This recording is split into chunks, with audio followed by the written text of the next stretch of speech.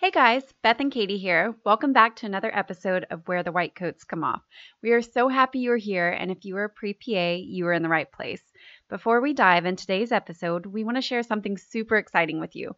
We are putting on a free 5-day workshop to show you how to create your strongest PA school application. Each day of the workshop will be a different topic, and each day will cover a component of your PA school application that is super important to landing interviews and getting accepted. The workshop is on October 20th through the 24th, and we will be showing you exactly how to create your strongest app for PA school. We will be talking about how to choose the right PA schools for your highest chances of getting accepted, how to write an outstanding personal statement, and your strongest CASPA experience details, and lots more.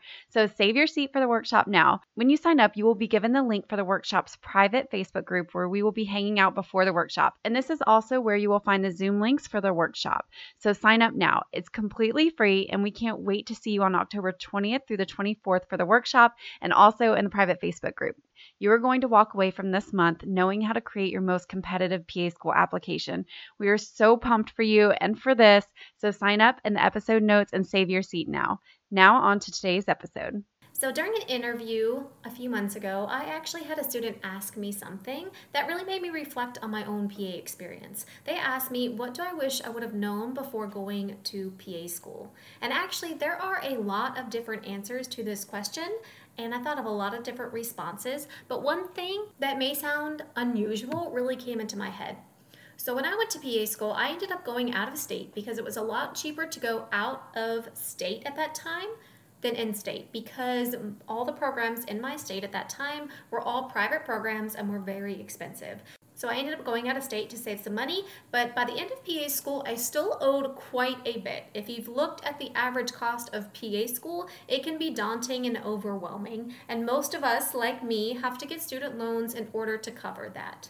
I was also not allowed to work during PA school. We actually had to sign it saying we would not work. And the reason for that is they don't want students struggling in PA school and being dismissed for academic reasons because they're spending so much time working that they don't have enough time to study. So be aware that you might not be able to work during PA school. So the one thing I wish I had known before PA school was I wish I would have had a plan for how I'm going to pay off my loans. Obviously, I knew I was going to get all these loans in these 3 years and have to pay all this money back, but it was kind of one of those, you fill it out, you check the box, and you worry about it later. But I made some large money mistakes when I first became a PA, and I wish I hadn't done that because I really think that some of those mistakes could have set me up better financially if I had had a little bit of knowledge beforehand. So before PA school, I had never taken a financial class or even an economics class. In fact, in undergrad, I don't know if you could have paid me to take a business course or financial course. I just wasn't interested. As PAs, we come out as high income earners. So sometimes we think, oh, it doesn't matter. I'm going to have a high income. I don't need to know more about finances. But really, when you get that student loan debt amount after you graduate, it can be overwhelming. So I think having a plan for it can really, really be helpful. So for me, after I graduated, I started my first job. I really wanted to know, hey, do I save for retirement or do I pay off my loans? Do I do a new car or do I use my old car that might die on me that I have to put money in, right? That's costing me a little bit of money in maintenance. Do I do stocks or do I do bonds or do I do mutual funds or index funds, and kind of what's the difference are? Do I do a Roth IRA or do I do a 401k through work? Do I do traditional? Do I do Roth? And again, I didn't even know what these things meant when I graduated. So I'd never had a high income job before. I'd always had just basic minimum wage jobs. So it was really kind of a new territory for me, and I had to do a lot of research. I read a lot about finances. I read a lot about the different savings types for retirement. I read a lot about stocks and mutual funds, REITs, etc., in order to educate myself. So I wish I had done a little of this before PA school, because at my first job, I wasn't really sure. I did kind of check the box for a 401k, but I really wasn't sure what was going on until I started reading more into it. And then I was able to decide, okay, do I want to do Roth or traditional? How much do I want to put in? How much do I want to put towards my student loans? And I think I probably could have saved a little bit of money if I had known these things ahead of time. So even though that seems kind of non-traditional, that is something I wish I had known before I went to PA school.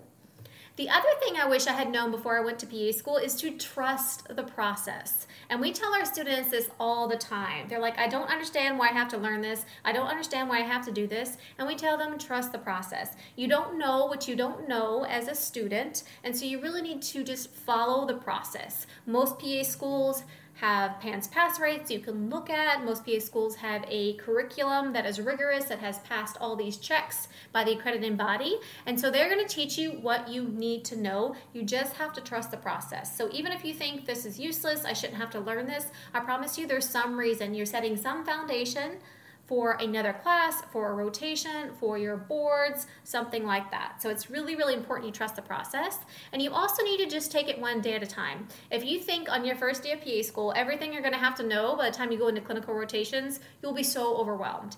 If you even think about what you have to know by the end of that semester, you'll be so overwhelmed. So take it one day at a time. Don't worry what you have to know next week, next month, next year. When you graduate, really focus on what you need to learn that day and kind of live in the moment when it comes to learning.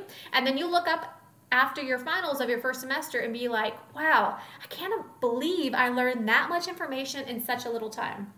It is so rewarding as faculty members to see you guys going from someone who doesn't even know how to put their stethoscope in to someone who can do a full history and physical exam in just a few months. Or someone who has no idea about any drug classes and be able to rattle off mechanism of actions of various drugs by the end of the semester. It is so, so, so rewarding. So please trust the process, take things one day at a time, and just learn what you need to learn that day. Otherwise, you'll overwhelm yourself and you'll stress yourself out.